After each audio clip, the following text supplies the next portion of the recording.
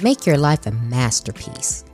Imagine no limitations on what you can be, have, or do. That is a quote by Brian Tracy.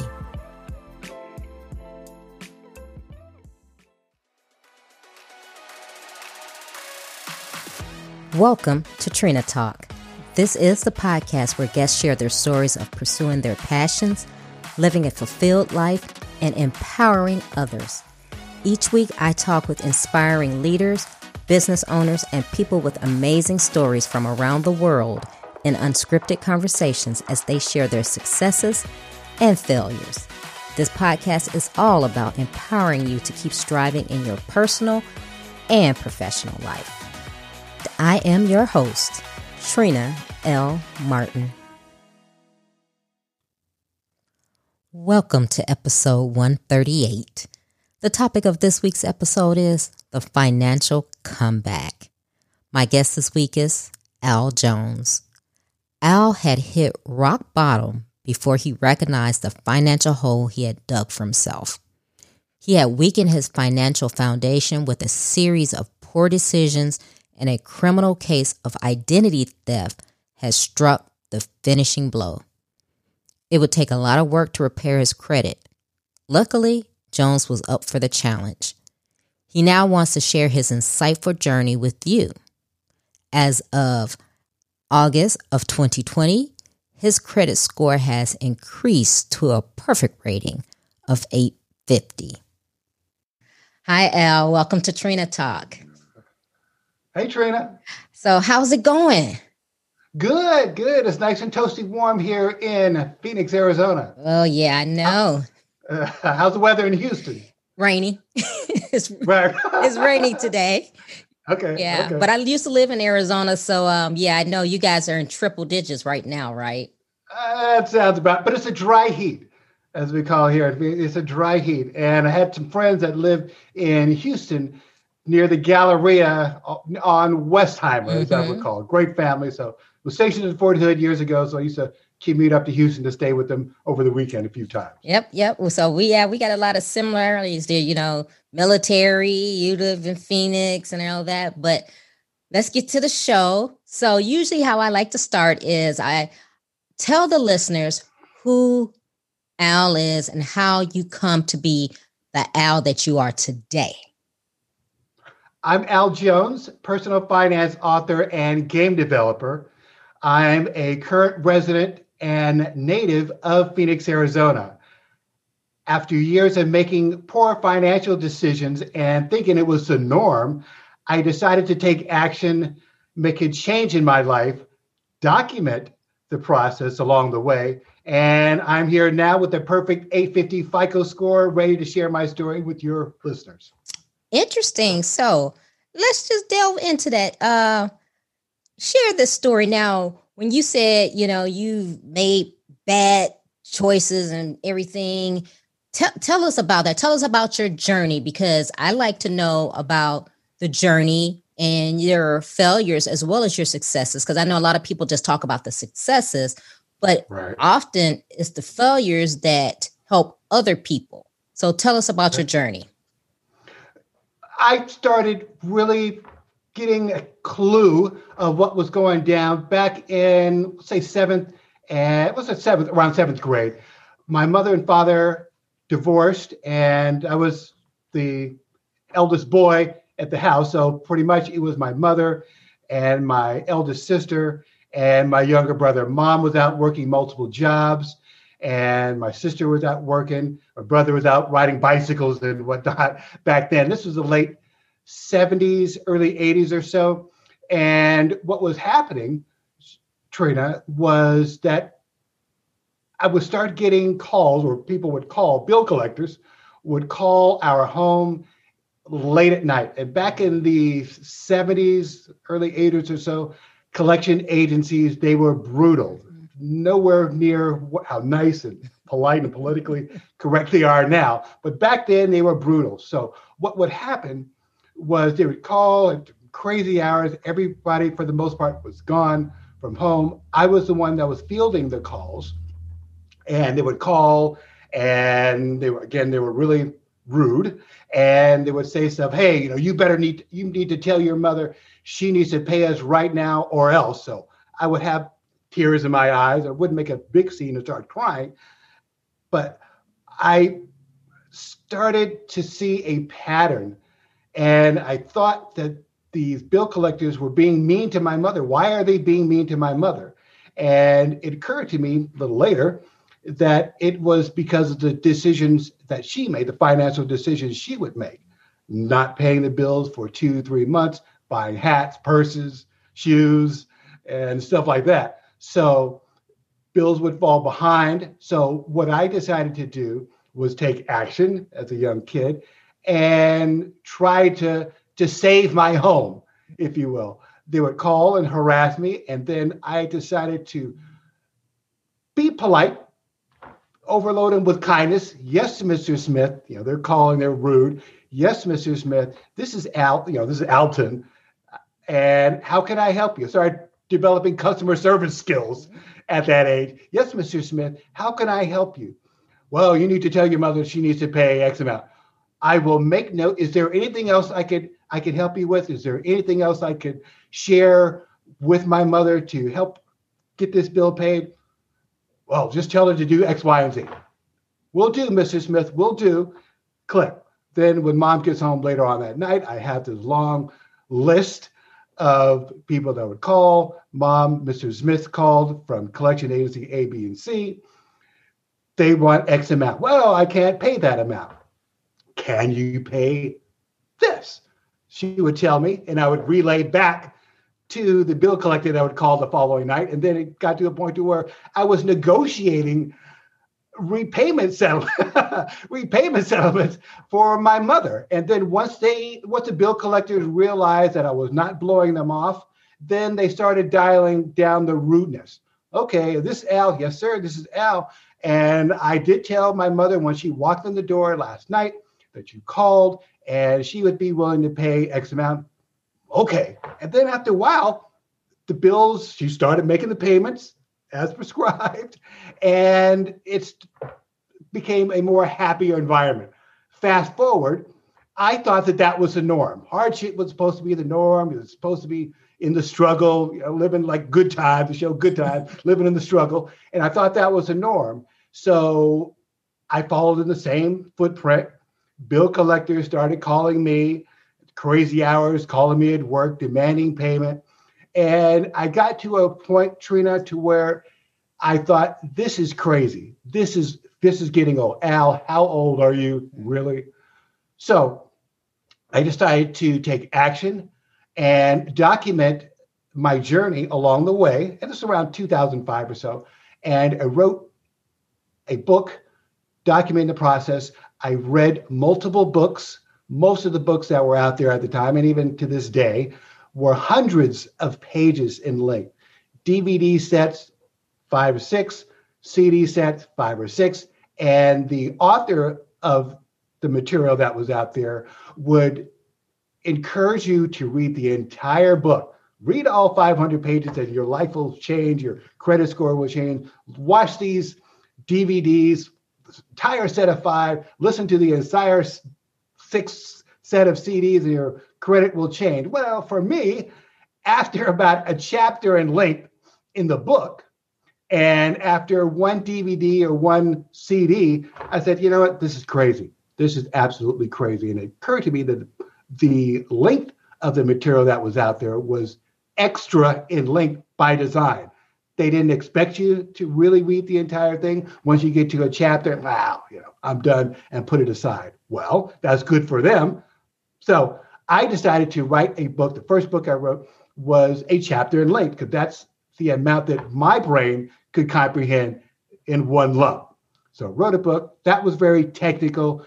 Click this link, go to this website. And what happened was, after publication, some of the phone numbers were out of order. Some of the links were dead. So I decided to create a new book, the one that I've got now, My Journey from Bad to Excellent Credit, in a more narrative format. So here I am with an 850 FICO, went from about 600 or so to 850. So here I am, Trina. Wow. So that's amazing. So, I mean, I know people are going to be listening and saying, okay, how do I do that? And to go back a little bit, you being in 7 years old, 7 years old, seventh grade, 7 years old, Seventh grade, around seventh grade. And negotiating. And I mean, other than just seeing your mother struggle and work hard, how did you know how to do that? How did you know to talk to bill collectors? Because I remember those days when the bill collectors would call. How did you know? And it was not nice. No, it was not nice. It was not nice. It was not nice. In my environment where I grew up, it was my mother was a strict disciplinarian, and my father is an ex-Marine. So heavy, right? So you got that heavy disciplinary environment. So I was used to being talked to in a very direct way.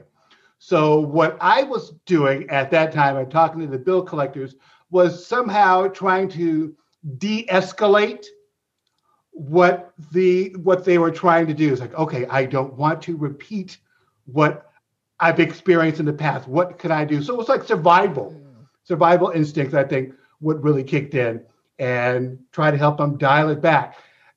In my childhood, it was preached, if you will, being the child of a minister, an evangelist.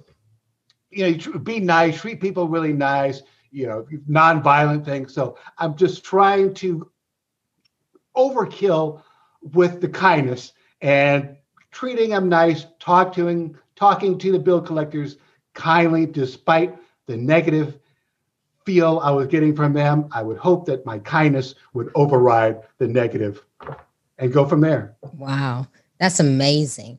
So tell us, how did you get yourself out of the hole that you got? First, tell us the kind of hole that you got in. Okay, to the point to where I was one thing come to mind was multiple divorces and multiple occurrences of identity theft and multiple bouts of unemployment. And you just go through the cycle. I started seeing a cycle. Was married, divorced, unemployed, got a job, lost that job, unemployed again. And it's just this ongoing cycle. So finally, I just got to a point after sleeping on the floor and eating, I recall, chili and spaghetti. 1 week, I was eating chili for an entire week. And this is over years. 1 week, I would set aside this big chub of ground beef. I would make chili for an entire week. The next week, I would eat spaghetti. And every now and then, I treat myself to an 8-piece basket of chicken. Since you're in Texas, there was a store called H-E-B.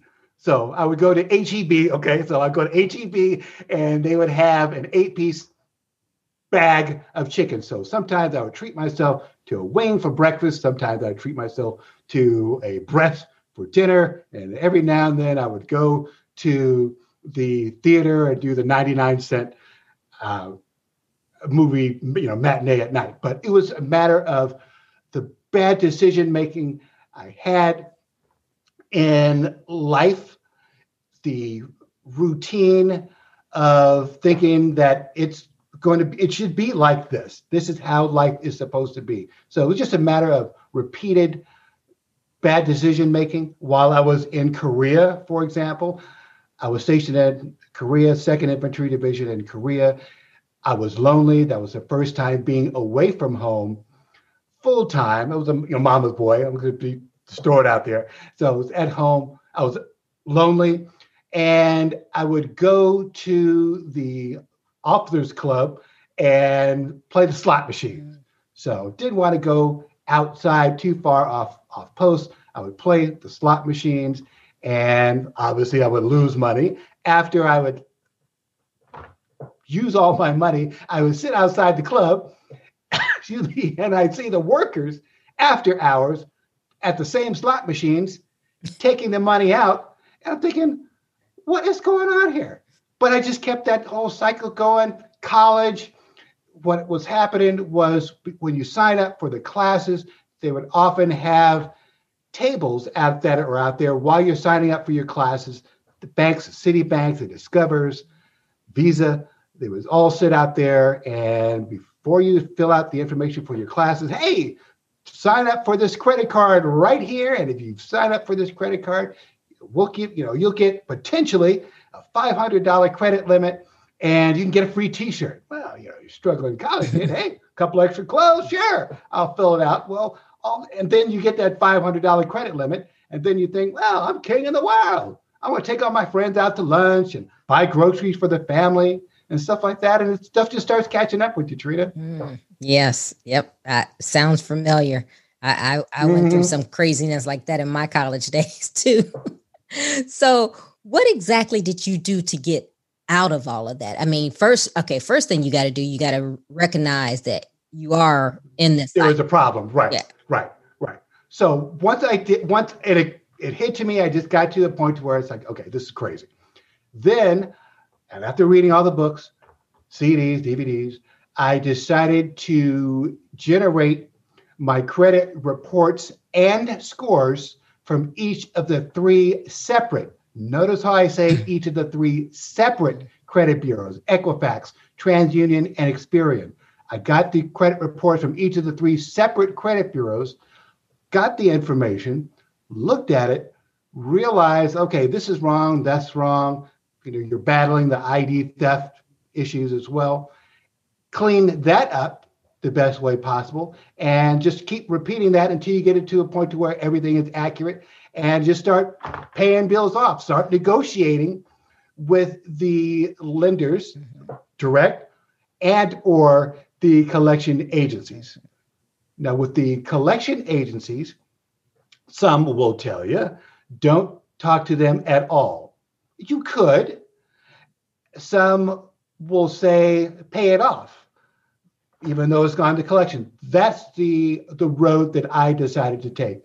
I wanted to own up to the responsibility. Yes, I owe you $1,000. I'm willing to pay it back. And one of the things I discovered was, let's say a bill goes to collections. Okay, you could ignore it. I decided to go ahead and pay it off. So $1,000 I owe to company ABC.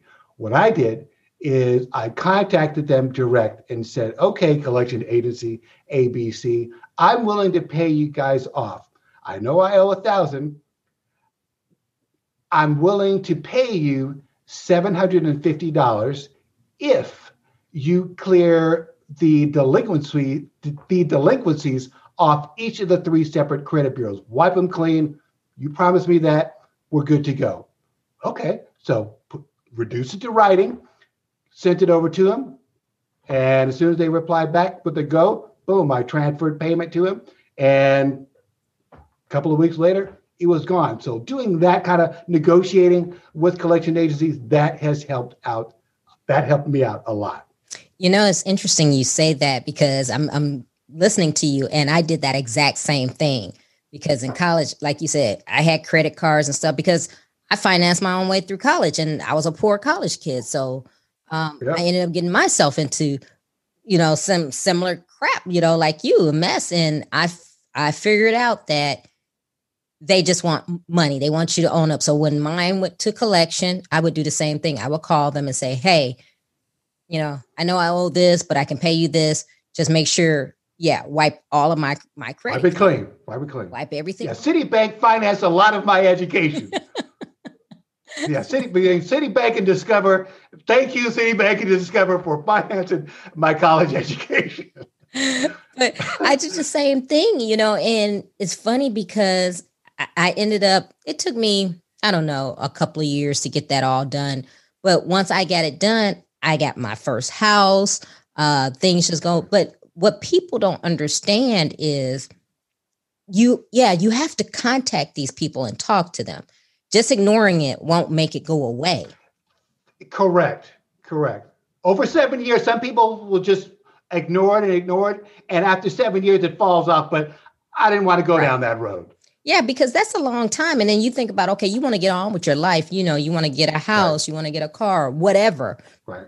So you have to do something. And when it gets to collection, they just want to settle it. They just want it Correct. paid for. So yeah, you could offer them half of what you owe them. And 9 times out of 10, they'll say, okay, because they want getting something is better than, not getting anything. So that's kind of Right. their thought process. But man, those bill collectors back in the day, they were horrible. Ooh. I mean, it was, oh my God. And it's like the days where, remember, you had the answer machine. So you would hear them when they call, like, oh, this is so-and-so. Just blow it up. Yeah, right. They're just blowing up your answering machines. Like you come back like 15 messages on the machines, like calling you at work. Yes. Calling you at work. And you're sitting there trying to do some my issue, I was a supervisor at one point, and they would call just some crazy times, and the staff was a cube or so behind me, and you're trying to get it together. Yes, this is Elton, and I will make sure this payment's in the mail. Well, and the other thing that they would do is they would encourage you to give them a check number for 2 or 3 months in advance to make sure that they got that payment. I mean, it was brutal. Oh man! But it was the decision I made. So hey, it is what it is. So it is what it is. So what other things did you do? And since we're laughing and talking about the bill collectors, and where you said like now they really don't do that. What are they doing now? Because thank God I'm not behind on any bills, so I don't know. So what do they do now? And what advice do you have for someone that may be in a situation like that? The practices that they're doing now, since I'm out of that loop as far as them calling me. So I do not know what their lighter practices are now. I assume that it's not as bad. Some may still be doing it. They just do it until somebody raises a red flag. So they still may be doing some crazy stuff. So one of the things issues that I would tell people to focus in on is don't run from the calls. Do not run from the calls. Respond to the calls. Own the responsibility of your past due payments. And talk with them. Let them know what's going on. Okay, you got a call from the bill collector. Hi, Mr. Bill Collector. I'm having these problems right now. Who is it? And I can pay you X amount. Pay it. If you said you're going to pay it, do what you say. Pay it, and pay it on time, and document that you pay. One of the things that you can do is you can make payments with a personal check. Some of the banks now, when you're paying, they don't send you the canceled check. If you can still get a canceled check from your bank, that's fine. Some of the banks that are out there, like USAA that I've got, they will send you a photocopy in the bank statement, a photocopy of the check. So have that documentation. I repeat, do not use a money order when you process a payment, because when you use a money order, your only proof of payment is just a stub that you purchased that money order. That's it, just a stub. So you're doing some battling with a bill collector. Well, we didn't receive it. Well, I got a stub. Well, the stub just says you bought that money order. It didn't say that you paid. Wow. Okay. So don't use the money order. What I would also recommend is to use Western Union. Anything that can give you tangible proof that the transaction was confirmed. Mm-hmm. A canceled check, Western Union money order. Don't send them cash, obviously. So those are the two big things that I would recommend to do when paying off, and work on some settlement issues. Tell them, hey, I can only pay X amount, and I'm willing to pay X amount if you clear the delinquencies. Like I said, they may be more than willing to work with you, because they want something. Because all they're doing is just processing paper, processing debt paper. Wow, that's interesting about the money order thing. I never knew that about, because I always wrote checks. And what I did when I was working my way out is I would Xerox all the checks before I sent them out, and a letter or that certified bill or whatever attached to it. So that way I had one from my record. But then also I had the council check. So I had that plus the letter from the collector saying, okay, we're going to wipe everything. So as soon as I mailed it, I would say, okay, I mailed it. Are you guys going to, I'm paid in full, blah, blah, blah. Send me a letter so that just in case they didn't wipe anything else, I could send that letter to the credit bureaus and they could see it and they would clean everything up. Okay. The other thing I would do is once I made a change, once something was corrected, I would generate another credit report.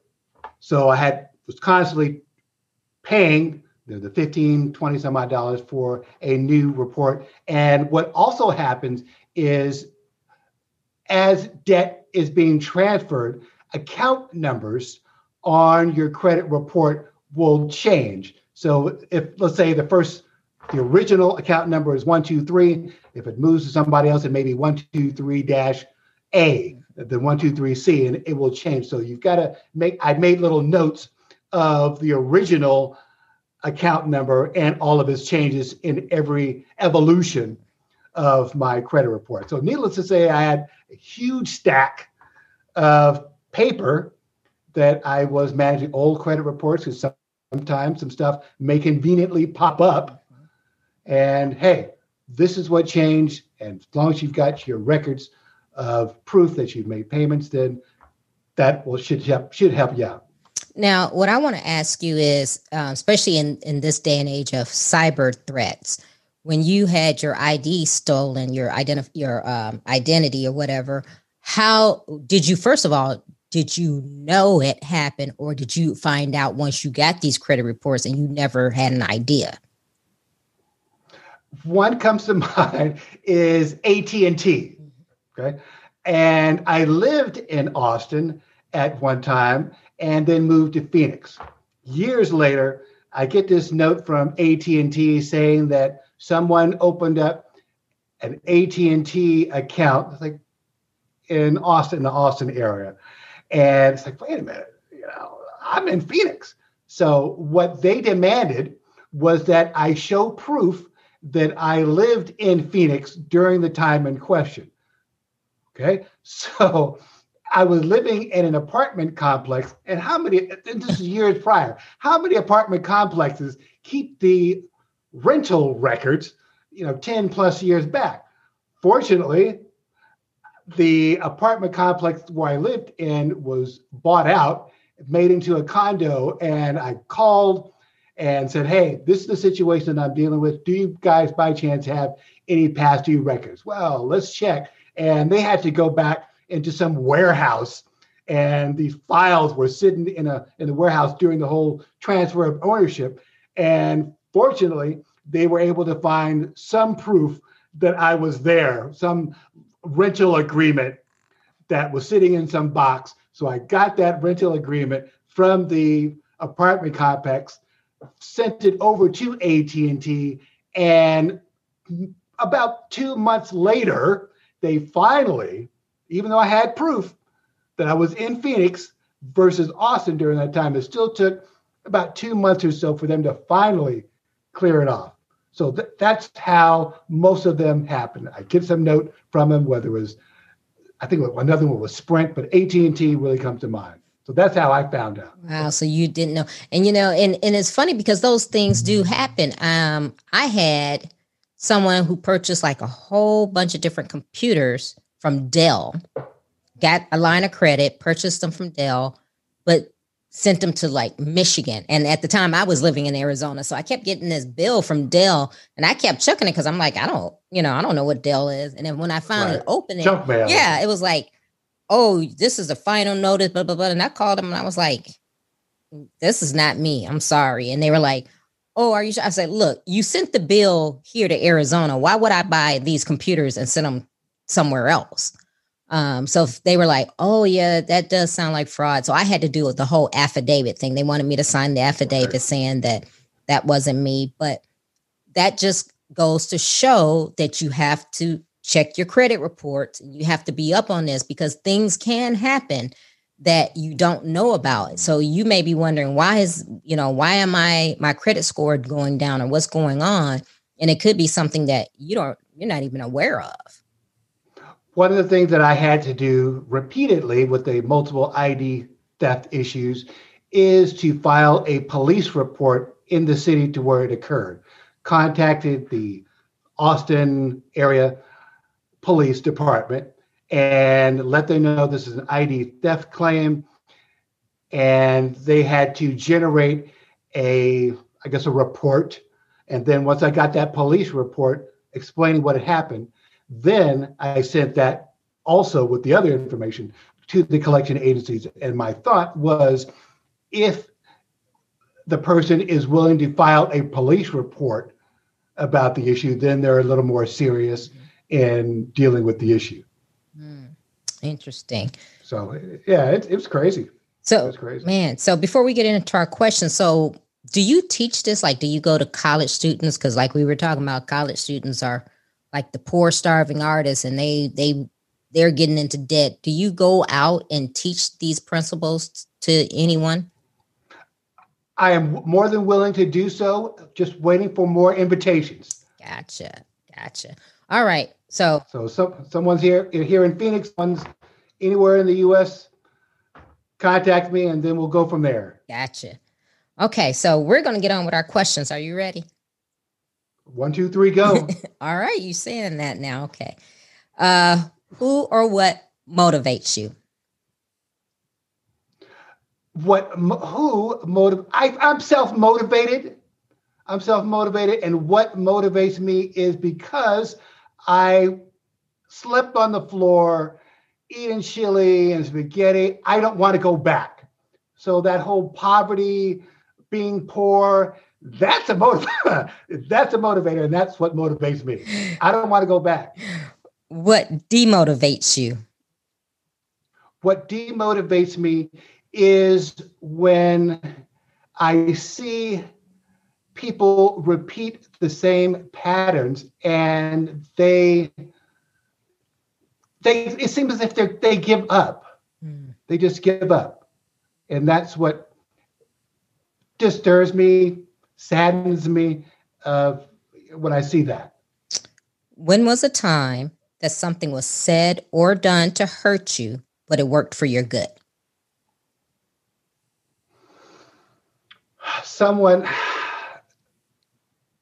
One of the things that come to mind is I had an art teacher, and this is back in high school.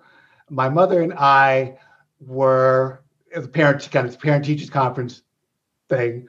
We go there, and my mother looks at my art teacher, and she says, "Do you think Al has any potential in art?" She turns and looks at me, looks at my mother, and says, "No." And I'm saying, wow. So fast forward, I decided to tap into that, and I started with the medium of soft pastels. So I started painting soft pastels and won multiple awards with the Arizona State Fair. Wow. Huh. What is your fear? My fear, I have no fear. No fear? I have no fear. Okay. All right. Next question. Is there a time when you wish you had done something that you didn't? No.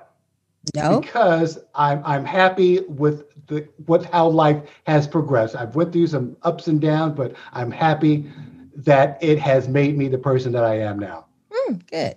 Okay, well, we're going to see how you answer this one. Is there a time that you wish you had not done something? No. Okay. No, I'm happy with how life turned out. Okay. Oh, that's a good thing.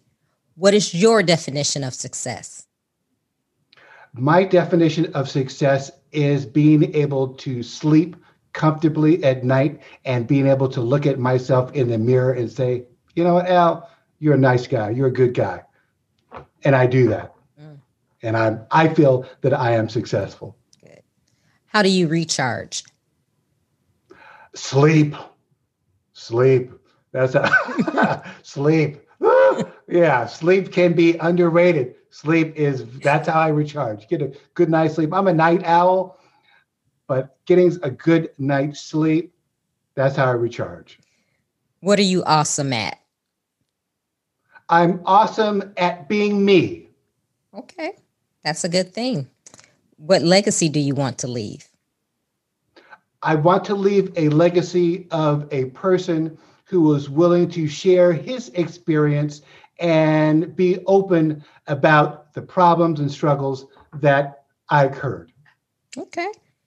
Give the listeners one motivational takeaway. The motivational takeaway in this, as we're talking about personal finance, is do not be afraid to deal with your financial problems, own up to them, and accept that responsibility. Okay, Al. So tell the listeners how they can get in touch with you if they want you to help them with their finances, whatever that may be, or if they just want to reach out and connect with you. My book is available on Amazon. The book title is My Journey from Bad to Excellent Credit. It's available on Amazon, paperback, Kindle, and audiobook. If you want to send me a friend request on Facebook, you can reach out to me at https://www.facebook.com/Alton, that's ALT as in Tom, ON, J, my middle initial, last name Jones, JONES. So Alton.J.Jones. That's for Facebook.